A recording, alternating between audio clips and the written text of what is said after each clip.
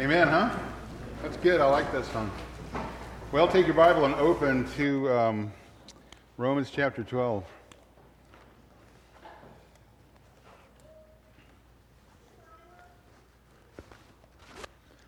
Romans chapter 12, I'm going to start in verse 17 and read down through verse 21.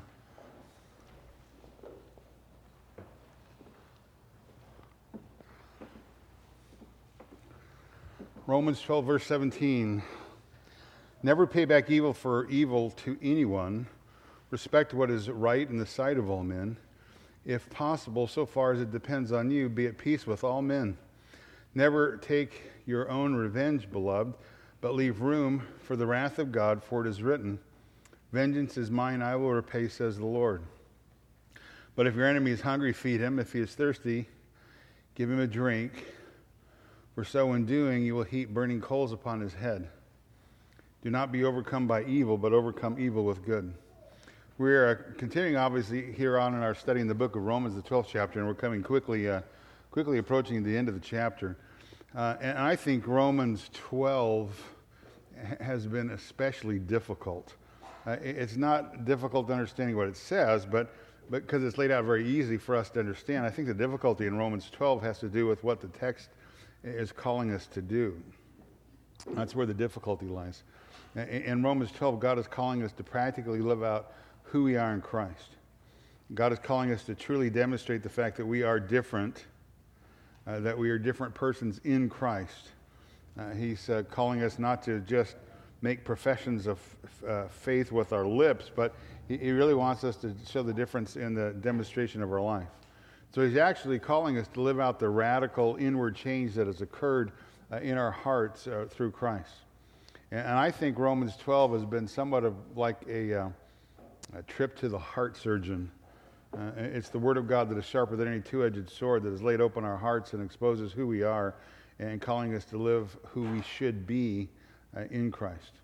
So our hearts have been exposed by the Word of God, and God is calling us to examine what we see, and God is calling us to examine our life in light of His truth.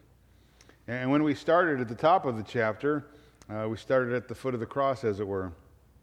God is calling us to look at all of life through His mercies towards us, through what Christ has done for us on the cross. And God is calling us to see everything we do and every person we interact with through that lens of His mercy in our own lives. So God is calling us to live a life of complete devotion to Him, to present to Him our entire lives as living sacrifices, wholly acceptable to Him, which is, Paul says, our reasonable or spiritual service of duty. And in light of that, and in light of all that God has done for us in Christ, again, God is calling us to continually renew our minds with the truth, the Word of God, so that we might not be conformed or pressed into this world's mold, into this world system, but we might be transformed by His truth, proving or living out practically His good, acceptable, and perfect will. And God is calling us to live a life walking together in humility, using our God-given gifts to serve each other in the body of Christ, to find ways to build it up in love. And again, in view of the mercies of God towards us at the cross, God is calling us to genuinely love one another with all sincerity. To love one another with all sincerity, to hate what is evil, to cling to what is good, to be devoted to each other in brotherly love, to treat each other as if we are actually members of the same physical family. And because of God's mercies to us in Christ, God has called us to bless those who persecute us, to bless them and not to curse them. He's called us to rejoice with the rejoicing ones and weep with those who weep. He's called us to be of the same mind towards one another, to reject all forms of personal pride. And because of the mercies of God towards us in Christ, He's calling us to walk in faith. And again, faith is turning from self and becoming consumed with the person of Jesus Christ. As someone has said, faith is being self-forgettingly satisfied with the person of Jesus Christ. Right? Genuine biblical faith is to actually live out our lives in view of God's mercies to us, to practically, tangibly live out our lives consumed with and consumed by the person of Jesus Christ. And when we live our lives that way, when we're consumed with Christ, the fruit of our life will be the overwhelming, or God's fruit in our life will be the overwhelming evidence of His mercies that we have contemplated and looked upon and are living according to. The fruit of the Spirit will be overflowing in our life. And then when we look at our lives in view of the cross, we're going to remember. We're going to remember who we were apart from Christ. We're going to remember who we were before we were an object of God's mercy. Therefore, that has to radically affect us to the core of how we live. When you look at the mercies of God to us through Christ, when you look at the cross, see who we were, see who we are now, that has to radically affect everything in our life. That'll allow us to genuinely and sincerely enter into the joy of others. That'll allow us to genuinely and compassionately enter into the mourning with those who, again, are mourning or weeping. It'll allow us to genuinely live in harmony with each other, to be of the same mind, to reject all discord, all schisms, all divisions, refusing to show partiality. When we're all living our lives together in the view of the cross, in view of God's mercies towards us in and through Christ, concerned with that person of the Lord Jesus Christ, that's going to allow us to be of the same mind with the same purpose, and that would be each and every one of us with the purpose of glorifying God, the purpose of glorifying Christ. Again, looking at the cross, overwhelmed with God's mercies in our own lives, consumed with the person of Christ, we will not be wise in our own estimation. We'll not be wise in our own opinion. Because the man who is wise in his own estimation, or the man who's wise in his own opinion, is somebody who's been conquered by pride. As I said last time, intellectual and spiritual pride is really a devastating thing. I have seen it wreak havoc in the lives of people on a personal level who identify as Christians, and it just wreaks havoc in their life over and over again. And it's wreaked havoc in the history of the church throughout the centuries, because the wisdom of man and the wisdom of God are in complete opposition. So the man who's wise in his own estimation is a danger to himself and a danger to others. And there's a difference between biblical wisdom and false wisdom. In fact, put a little mark there and flip over to James. James chapter 3. It's kind of goes right with this whole section here, I think. James 3, verse 13.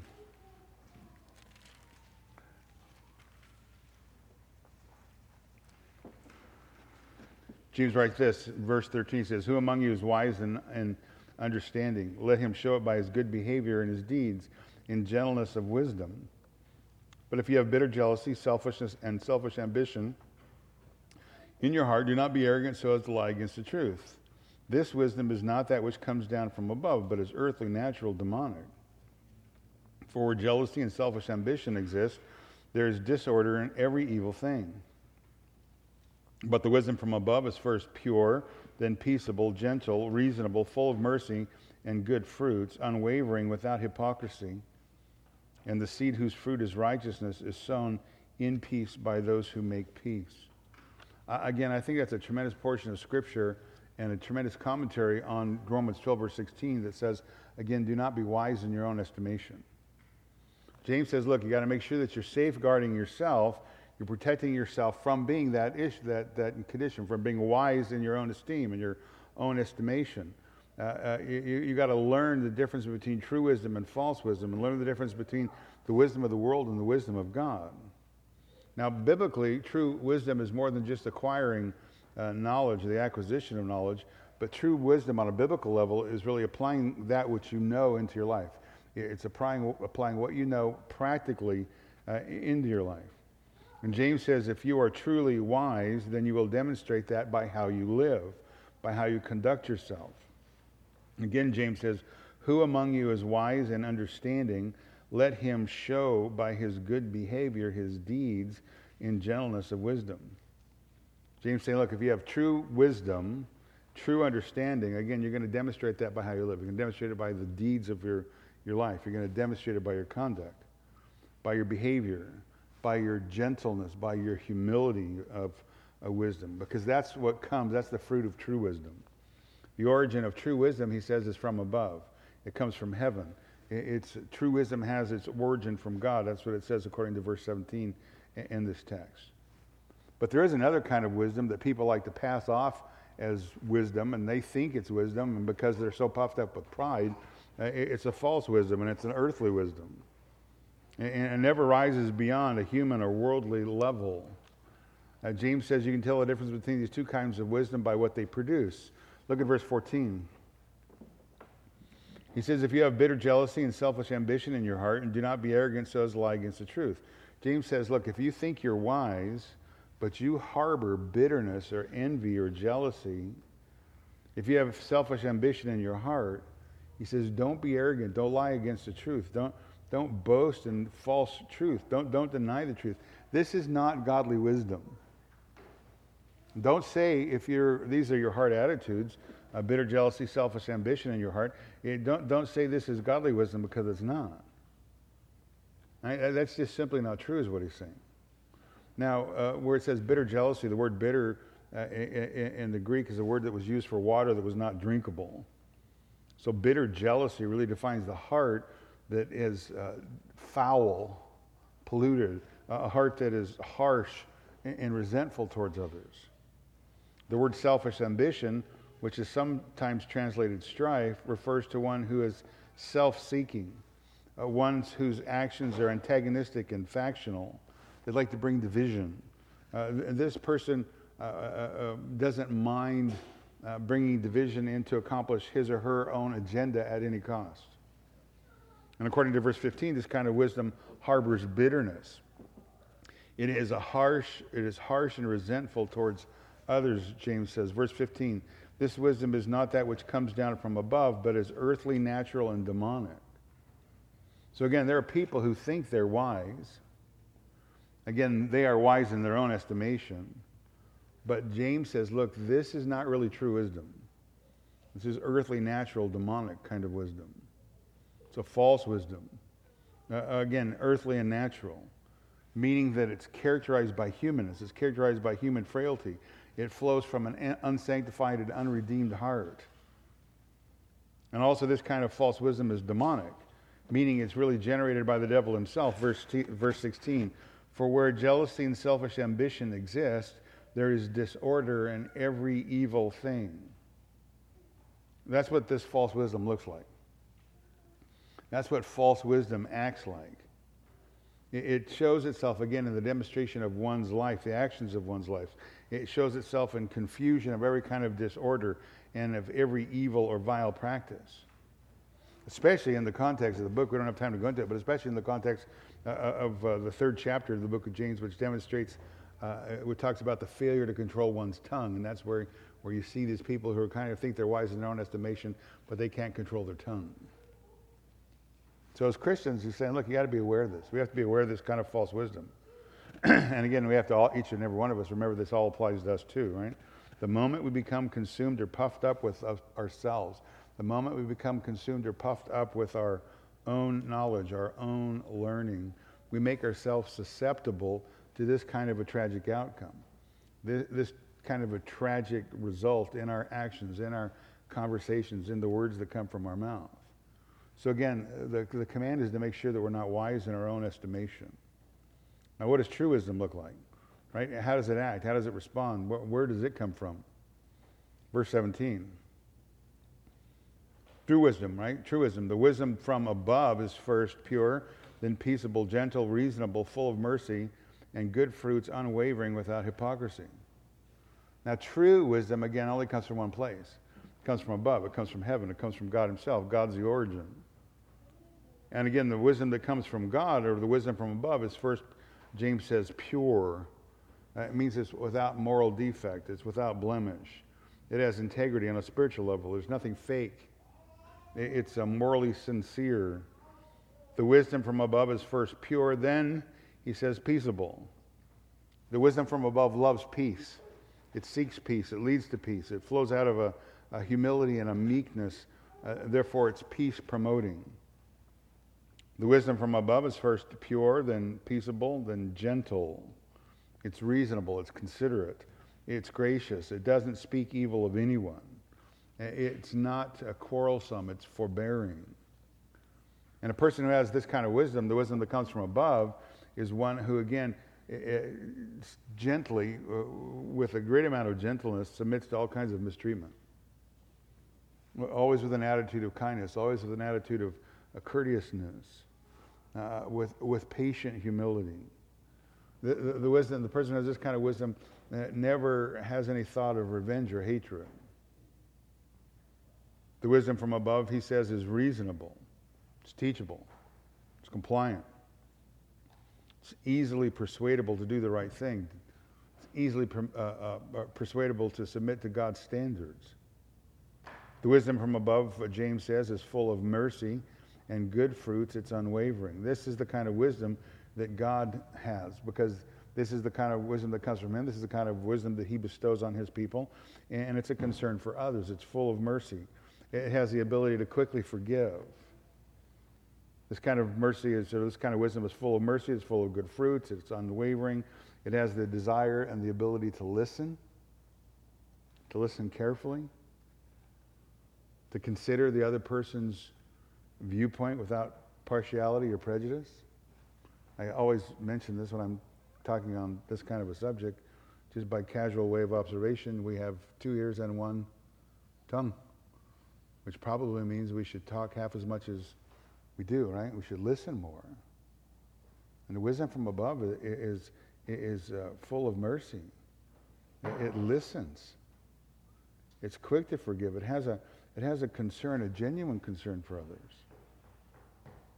It has the ability, the desire to listen, to consider another person's viewpoint without partiality or prejudice. The wisdom from above, James says, is first pure, it's peaceable, gentle, reasonable, full of mercy, good fruits, unwavering, without hypocrisy. It has a gentle love for other people. It doesn't pretend to be better than others. It doesn't pretend to be wiser or have more wisdom than others, than other people do. And James ends the section here in verse 18 on godly wisdom by saying this: the seed of whose fruit is righteousness is sown in peace by those who make peace. So those who are not wise in their own estimation, but have true wisdom that comes from above, they're peacemakers. They sow in peace and raise a harvest of righteousness, as it says in the NIV. That's somebody who has true godly wisdom. Gentle, reasonable, full of mercy, full of good fruits. They love peacemaking. So this is how you tell the difference between true wisdom and false wisdom. Again, it's always by what it does. It's by what it looks like, how it carries itself, how it responds to others. False wisdom is always going to reveal itself. False wisdom is always going to come out. It can't be hidden. It's going to show itself in pride. It's going to show itself in envy and all kinds of bitterness and strife. Now, I think that kind of excursion there into James helps flow right into what comes next. And it's somewhat of a commentary, again, like I said, on verse 16 of Romans chapter 12. But go back to Romans chapter 12, and let's keep going forward here. Verse 17, as you go back to Romans chapter 12, in verse 17, this is where Paul lays out the duties that we have towards those who are our enemies. Again, because of the mercies of Christ, right? I told you might remember, I told you there's 3 ever-expanding circles that Paul's been discussing, this section 9 through 21.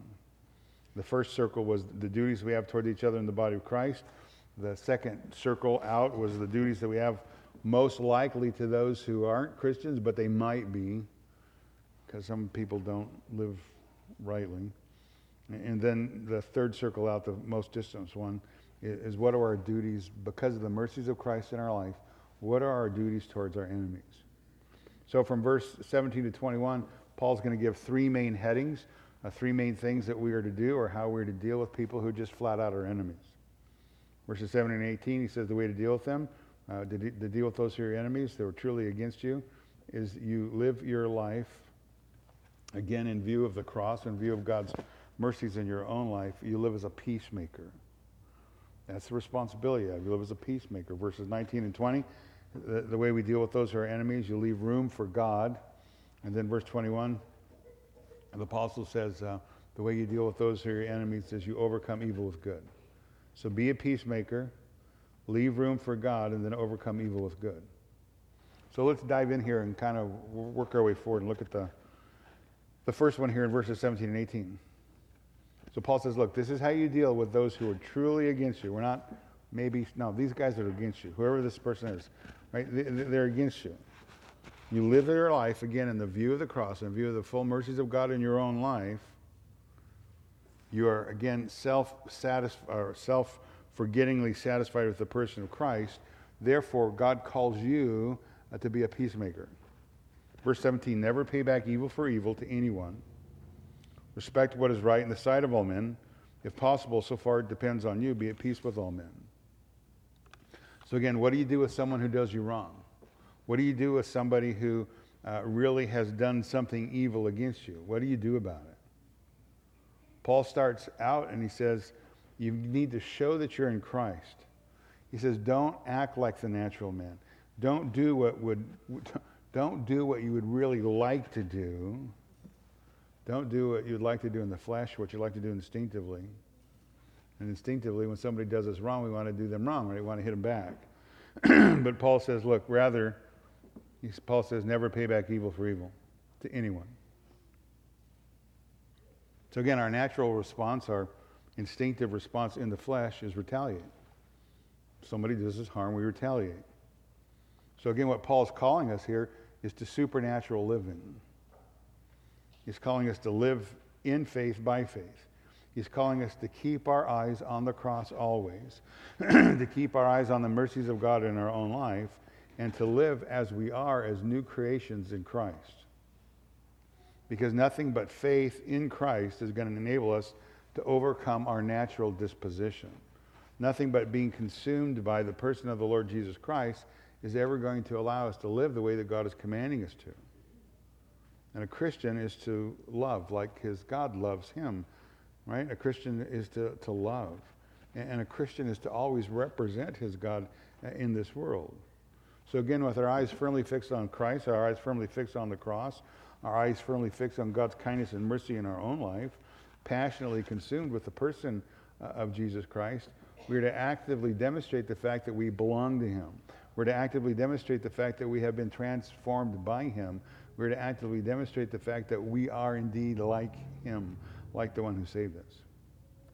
So again, what Paul says here in Romans 12 is really nothing different than Christ's admonition at the Sermon on the Mount, over in Matthew chapter 5. In fact, put your mark there, and now flip back to Matthew. Let's just take a look at that real quick. Matthew chapter 5. Diving in at verse 38.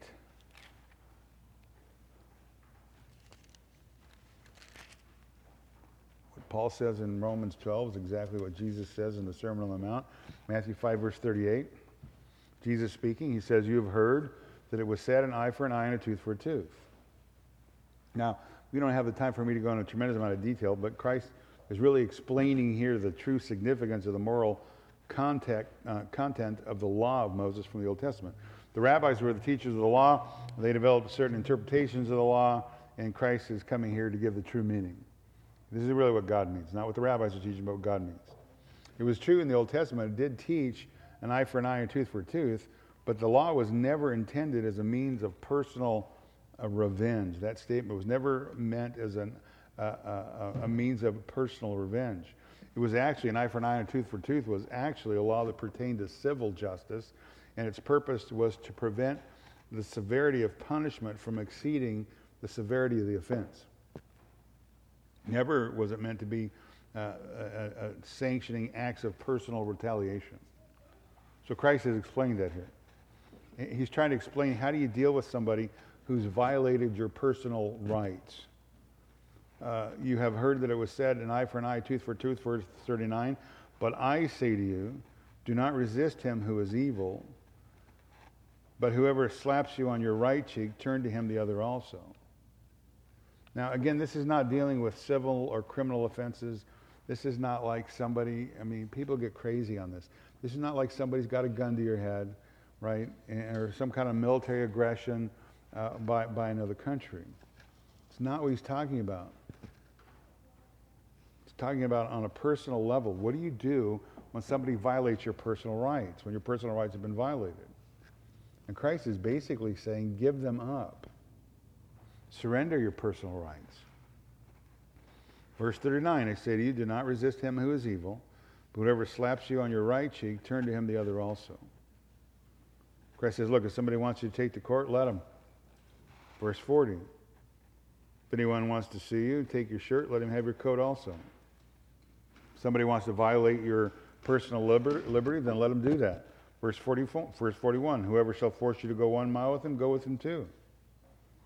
Somebody wants to take from you what you own, your personal property. Verse 42, give to him who asks of you, and do not turn away from him who wants to borrow from you.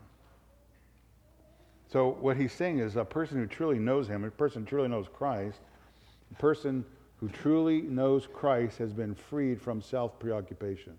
That's what he's saying. He's not concerned with his personal rights. He's concerned about Christ. He's concerned about making Christ look good always. So again, in verse 43, the Lord clarifies the teaching of the rabbis. He clarifies God's intent, God's true meaning regarding the issue of love. He says, you have heard, verse 43, you've heard it was said, you shall love your neighbor and hate your enemies. Now, the Bible taught in the book of Leviticus, you shall love your neighbor, but the rabbis taught it's okay to hate your enemies. But Christ comes and says, no, that's not true. That's not what God says. It's what the rabbis are teaching, but it's not what God says. That's not true love. It's not what love looks like. True love for your neighbor must extend to everyone, even those who are your enemies. Verse 43, you've heard that it was said, you shall love your neighbor and hate your enemies. Verse 44, but I say to you, love your enemies and pray for those who persecute you. Why? Why are we to do that? Verse 45, you're to do that, verse 45, in order that you may become sons of your Father who's in heaven. So if you're a Christian, you're somebody who's been adopted into the family of God. And you prove that fact by loving like God loves. And God loves men, even his enemies. Right? God loves every man, friend or foe. So Jesus is saying, prove it. Right?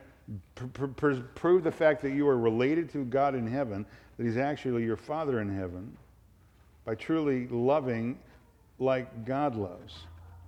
And a love that he extends to all men. Because God does have a general love for all men, right? For God so loved the... I'm sorry? It does not say the elect. I got that. It's a topic for a different day. God so loved the world that he gave his only begotten Son. That whoever, you want to come? Come. Right? God has a general love for all men. Don't become a hyper-Calvinist. Be a biblicist. God has a general love for all men. For he causes the sun to rise on the evil and the good, and he sends rain on the righteous and the unrighteous. So if you call yourself a Christian, if you call yourself one who claims to be a follower of Christ and one who walks with God, then you have to live your life that is in a distinguishingly different way than the world lives. And the world lives theirs. Verse 46. For if you love those who love you, what reward do you have? Don't even the tax gatherers do the same? If you greet your brother only, what do you do more than others? Do not even the Gentiles do the same? Therefore, you're to be perfect as your heavenly Father is perfect. That's the standard. And it's completely unattainable on a natural level. It's completely unattainable to the natural man. It's impossible for him to meet. But nevertheless, it's the standard. It's God's standard. And God can't lower his standard. He can't lower his standard of perfection. All right? He can't compromise his own perfection. Therefore, we're called to obey the perfect standard of God's righteousness. And the only way that you can do that is by being united to the person of Jesus Christ. The only way that you can live the standard that God commands of us is to be united to his Son, to be in Christ and Christ in you. For he's done for you what you could not do. He's transformed and changed you from the inside out. And Christ in you can meet God's perfect standard, God's standard of perfection. And I think we've seen that principle all the way through the 12th chapter of the book of Romans. God's calling in the 12th chapter of the book of Romans Christians to obey. Right? He's commanding us to live, Christians to live a certain fashion. And again, a fashion that is completely impossible for the natural man, the unredeemed man.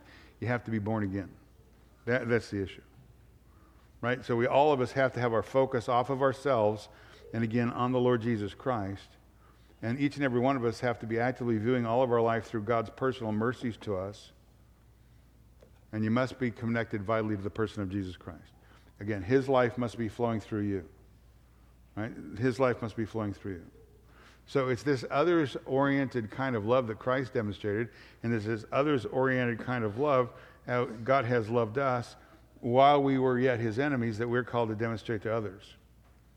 Right? This is the kind of love that Christ demonstrated when towards those who were persecuting him. Right? 1 Peter 2:23. And while being reviled, he did not revile in return. While suffering, he uttered no threat, but kept entrusting himself to him who judges righteously. So again, Romans 12 is about you call yourself a Christian, then you're going to need to do what? Live a Christian's life. Right? You need to live like Christ lived. Right? You need to live like Christ. Go back to Romans chapter 12. So again, what do you do with somebody? What do you do with somebody who wrongs you? What do you do with somebody who really does you wrong, who really does you evil? What's your response? And Paul is basically saying in this section, you need to demonstrate the fact that Christ is in you. You need to demonstrate the fact that you're in Christ.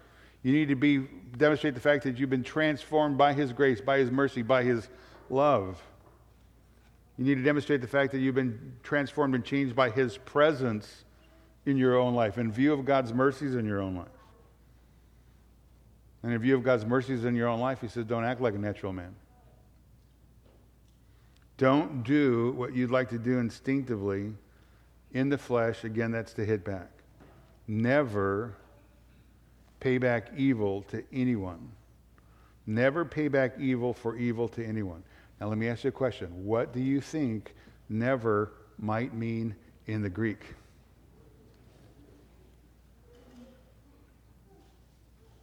Now, what I'm about to say next is purely hypothetical, and it probably happens in other churches. But let's just say hypothetically, your wife, your husband snaps unkindly at you. Again, it's just hypothetical. Your wife, your husband says something unkind, snaps harshly. You can either hit them right back or not. Right? You have that choice. You can either hit them right back or not. You can choose to, look at the text, never pay back evil for evil to anyone. Now it's pretty tough. It's a pretty tall order. It seems like it's something completely impossible to do. And in our own flesh it is. By our own effort it is. But it is possible in Christ. Newsflash, you can control yourself. Right? You can't control yourself, especially in Christ. Now, I didn't say it was easy, but it is possible in Christ. With Christ helping us, with Christ encouraging us, with us looking at life, all of life, every single situation in view of the mercies of God in our own life, that's how we interact with everybody around us. Never paying back evil for evil to anyone. Then Paul goes on and says this. He says, respect what is right in the sight of all men. Now, each of the translations, it's interesting, each of the translations says something just a little bit different. ESV, but give thought to do what is honorable in the sight of all. King James says, provide things honest in the sight of all men. NIV, be careful to do what is right in the eyes of everybody. New King James, have regard for good things in the sight of all men. So why is that? Why are there all these kind of like variations on this one verse here? Well, it has to do with the way the text is translated from the Greek into the English. The NAS translates the first word in the sentence as respect. And that's probably not the best translation at this case to give the best understanding. The Greek word here means to perceive before or see ahead, think beforehand, take thought of, care for, careful thought in advance. And what Paul is really saying is you need to take a thought in advance. You need to think beforehand. Think before you act. The next word in the sentence is kalos, which just means right. A beautiful, excellent, eminent choice. Various translations say honorable, honest, right, good. So what Paul is saying, look, as Christians, we need to stop and think about what we're going to do in advance. We need to stop and think how we're going to act beforehand. We're going to stop and consider how we're going to act before we find ourselves in a situation that may tempt us to act in an instinctive manner. That's what he's saying, right? You understand that? Think in advance, right? Respect what is right. Give heed Be careful. Do what is right. So Paul's just said, look, we're not to retaliate in evil in a fleshly manner when somebody does evil against us.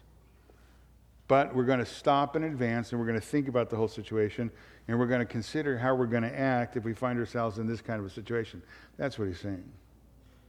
And having considered in advance what we're going to do when we're treated evilly, what we're going to do the honorable, honest, right thing.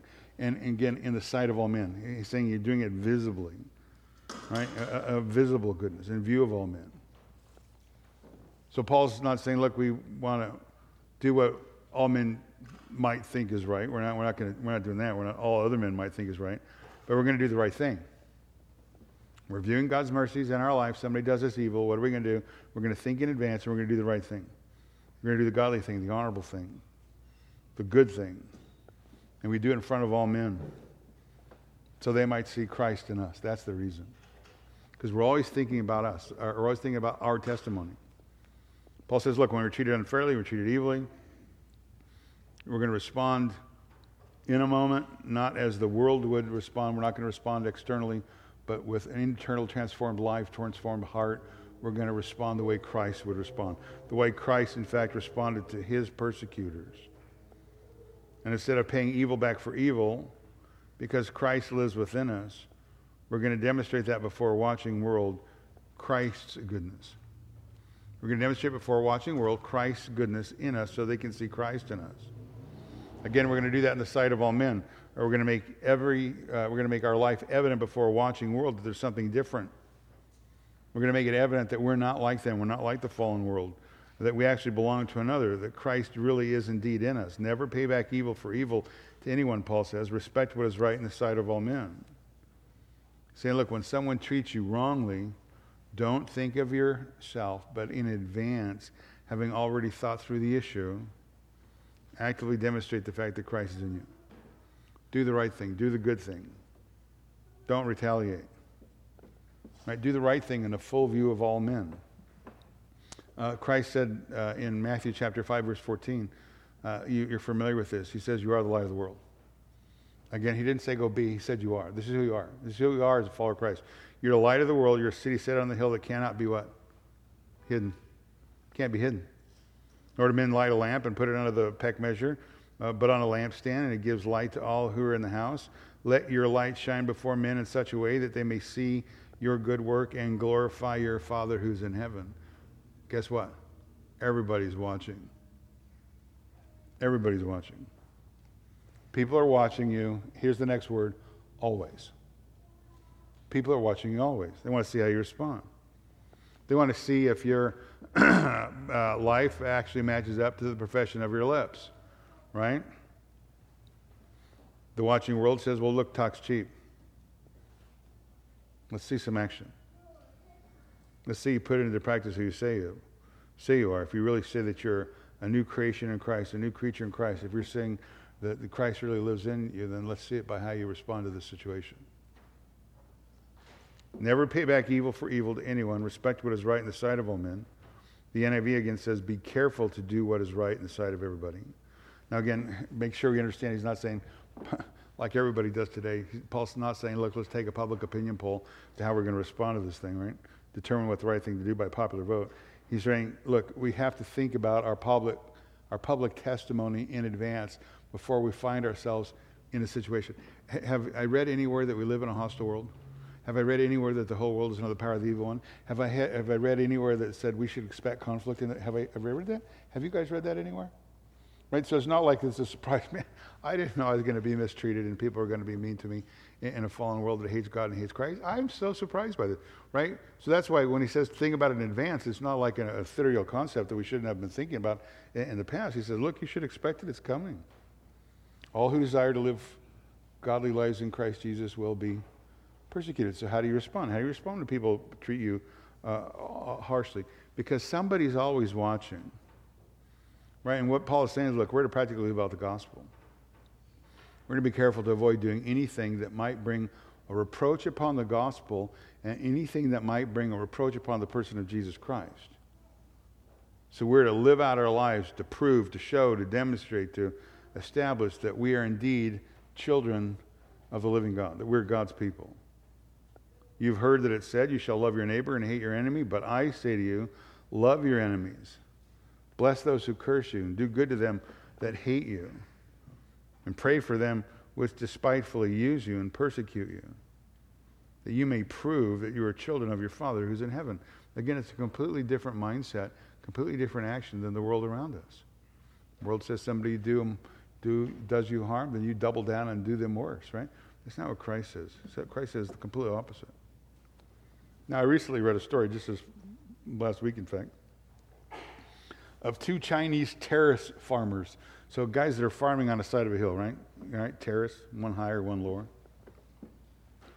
And the farmer who was up on the top was a Christian, and he'd get up early, work, and pump water by hand up to his crops. But there was an unscrupulous neighbor who lived below him who would always go up and cut a path through his dike and let the water flow down to the lower field. And it happened more than once, and the Christian farmer was irritated by his lazy neighbor. But rather than going and yelling at his neighbor, the Christian farmer started, when he got up in the morning, he started pumping water into his neighbor's lower field first, and then his own. And as a result of that, the lazy neighbor came under conviction and went to the Christian and apologized. And then he had an opportunity, the Christian did, to witness about Christ, and that second guy came to faith in Christ. Right? There's no better way to show the world that you actually are truly changed from the inside out. You shall actually transformed and transformed by the person of Jesus Christ, than not to respond that the way the world responds when they treat you poorly. Natural man can't do that. Natural man responds with evil, or to evil with evil. A converted man, one who is a partaker of the divine nature, one who has Christ living within him, can demonstrate that fact. If he stops, takes a breath, says the issue in the world, guess what? I'm not the center of the universe. Christ is. I represent him. I need to be thinking about these things in advance. I need to be thinking about guarding my testimony because I want to guard the integrity of the person of Jesus Christ. So how do I do this when it happens? Now, what happens if you've already blown it? Right? What happens if you got crazy with somebody and your neighbor and he's not a believer? Here's what you should do. You go humble yourself. That's simple. You go humble yourself against the person you wronged. You ask for forgiveness. Then you walk away. Humble yourself, ask for forgiveness, walk away. Don't try to use your apology as an opportunity to witness to them because they think maybe, well, he just came to apologize so he can cram some more quote-unquote religious stuff down my throat, right? Ask for forgiveness, apologize, walk away, then pray the Lord to give you future opportunities to allow that person to ask you about your faith.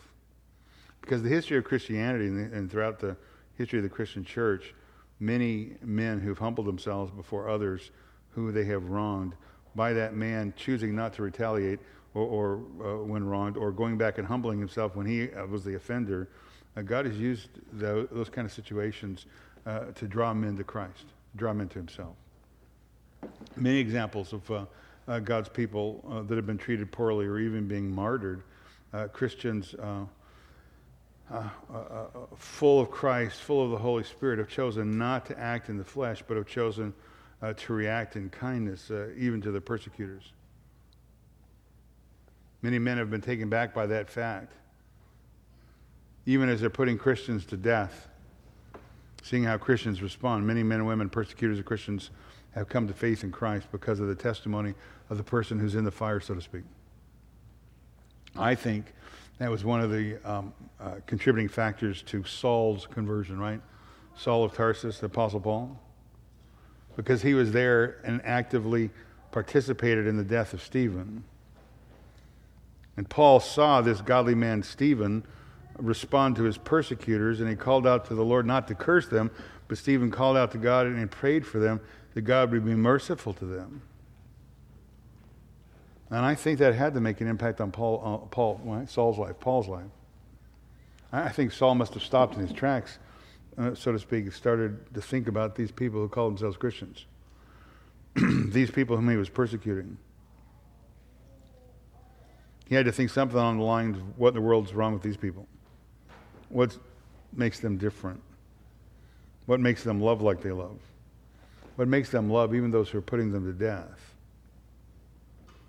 Perhaps there is something different about them, something that is unique about these people called Christians. These people who follow Christ. They're like him, kind, loving, merciful, even in the face of their tormentors. Now, I'm assuming that had to run through Saul's mind at some point. The reality of the fact is, I said it earlier, but people are always watching us. People are always watching us to live our testimony before a watching world, therefore in a way that honors Christ and doesn't bring reproach upon the gospel or reproach upon Christ. First Thessalonians 5:15, see that no one repays another with evil for evil, but always seek that after that which is good for one another and for all men. Again, never repay evil for evil. Paul goes on and says this in verse 18. He says, if it's possible, as far as it depends with you, be at peace with all men.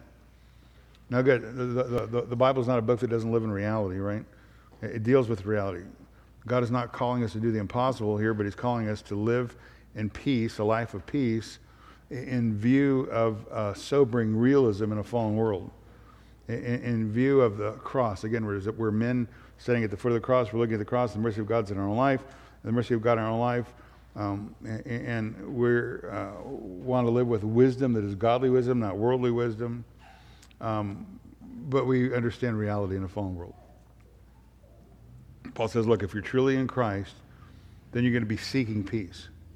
You're going to be attempting to maintain peace between God's people and all people if possible. But the sobering truth, again, in a fallen world, that's not always possible. It's not always possible to be at peace with all men. But look what he says, as far as it depends on you, be at peace with all men. From your side of the equation, set your mind on peace, pursue peace, live in peace. Unless men make it impossible for you to do so. Because again, the stark reality of living in a fallen world, there are people in this world who live in such a way that peace with them is absolutely impossible. So again, when Paul says, if it's possible, so far as it depends on you, be at peace with all men, he's not calling us to peace at any price, but rather he's calling us to live again wisely in the world. Deal with other men wisely. And when you deal with other men, there are two potential sources of difficulty. One, sometimes the behavior of other men makes it completely impossible to live in peace. And secondly, there may be some issue at stake that makes peace an impossibility. Again, from the side of the Christian. So again, if it's possible, pursue peace. Right? Be peacemakers as far as it depends on you. We must never, Paul says, we must never be the problem, the cause of the problem. Again, it's not a call for peace at any price. Because the truth can never be sacrificed. Right? We don't sacrifice truth just to maintain peace. We don't sacrifice purity to maintain peace. Right? We don't sacrifice injustice to maintain peace. Again, remember what James says, James 3:17. The wisdom from above is first pure, then peaceable. So purity has a prior commitment for the Christian than peace. Purity has a prior commitment for the Christian than peace. Truth, honor, justice, those things come before peace. The pacifists, so-called, peace, peace, peace, no matter what. No, pure. Wisdom from above is pure. We don't compromise truth. We don't compromise honor. We don't compromise things that are impure, right? We don't just to get along.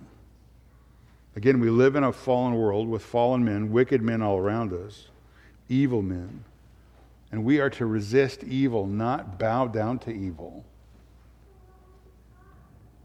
We're to resist evil. We're to resist unrighteous individuals, even at times to the point of armed conflict.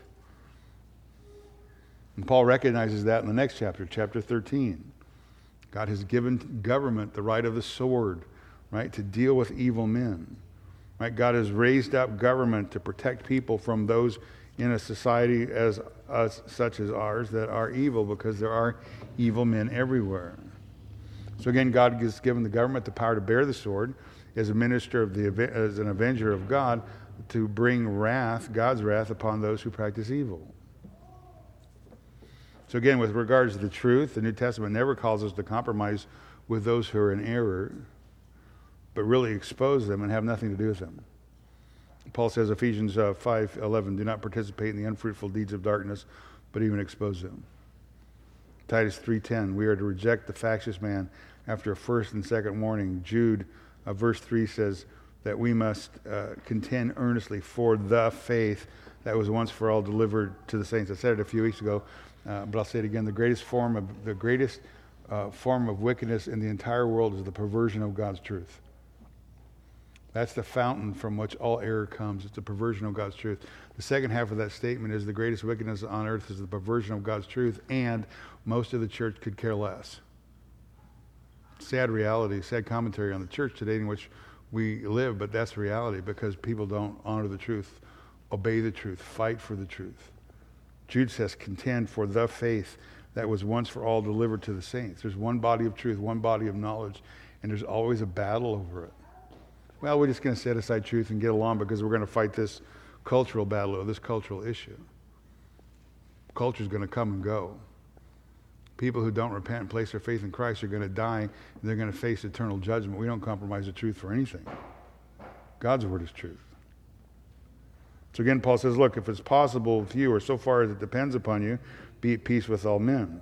Live peaceably with all. Live at peace with everyone, a couple other translations say. Again, whether individuals or nations, peace is always a two-way street. Peace cannot just be one-sided. As Christians, we have to make sure we do everything within our power to live at peace. And we must be willing to forgive those who offend us, and willing to set aside any grudge to those who have wronged us, desiring to see that reconciliation might take place. But in a fallen world, it's not always possible. And there's some things that need to be stood up against and resisted, and evil is always to be resisted. Always. There you go. There's the first one. All right, the first one, how to deal with somebody who's your enemy. Be a peacemaker. Do whatever is within your power as far as it depends upon you to be at peace with all men. Never pay back evil for evil to anyone. Be careful and do what's right in the eyes of the world that is watching you always. Live your lives in a manner that is radically different from those in the world around you who don't know Christ. And when Christ is in us, living in us and living through us, and when we're walking in the power of the Holy Spirit, when we have our focus upon the Christ and upon God's mercies towards us in Christ, in view of the cross, then we can live that principle out. We can live as the Prince of Peace lived, but again, only when we have our eyes on Him, on the Savior, the one who came to this earth from heaven, put on our flesh, bore our sin, that we might have peace with God. That's good for now. We'll pick up the rest, Lord willing, next time, and we'll finish out the rest of the chapter. All right? Our Father in heaven, we're so thankful for our time together in Romans chapter 12, thankful for our study here to live according to who we are in Christ by the power that you've given to us as those indwelt by the person of the Holy Spirit. We're redeemed, transformed, changed, made new. And we're so thankful for the time we spent this morning as we looked at your word and saw the amazing reality of the cross and the darkness that came upon Christ as you judged sin and poured out wrath upon him that we deserve. We stand in awe of you, of your mercy, your goodness, your amazing love. Again, how can it be that you, our God, would die for sinners like us? But you have, and you've reconciled us to yourself. You brought us into your family. You've made us part of the eternally redeemed, and we love you for that. We just pray that you'd help us to walk in a manner worthy of the calling by which we've been called. We pray that you'd help us to love you more and to love those around us, to be reminding to the fact that we are lights on a hill, salt of the earth. We live in a manner that's pleasing to you and brings glory to your Son, our Savior, the Lord Jesus Christ. In his name I pray. Amen.